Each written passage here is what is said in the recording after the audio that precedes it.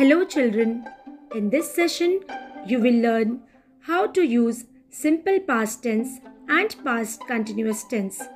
This is very important and interesting in our tenses. Why? Because we use this tense more often. For example, you can use this tense to tell someone, "What did you do yesterday?" You can also use this tense to tell someone what had happened a year ago. The simple past tense. The simple past tense is used to describe actions that began and took place in the past. And it is also used to express a past habit or regular action in the past. Example, he woke up early yesterday. She took the dog for a walk every morning. Simple past tense verbs are of two types depending on the manner in which they form their past tense, namely regular and irregular verbs.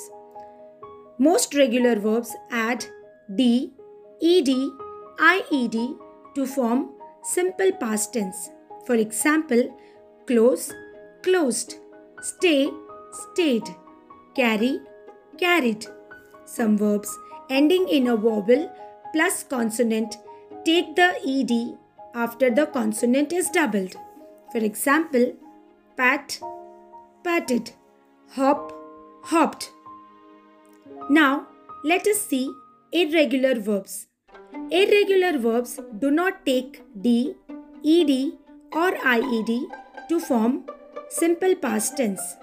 They also do not follow any particular rule to form the simple past tense. Let us move to the past continuous tense.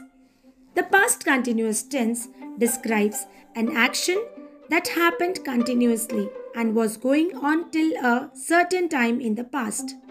The past continuous tense uses was, were plus verb plus ing. In case of the past continuous tense, was, were are used as helping verbs along with the main verb.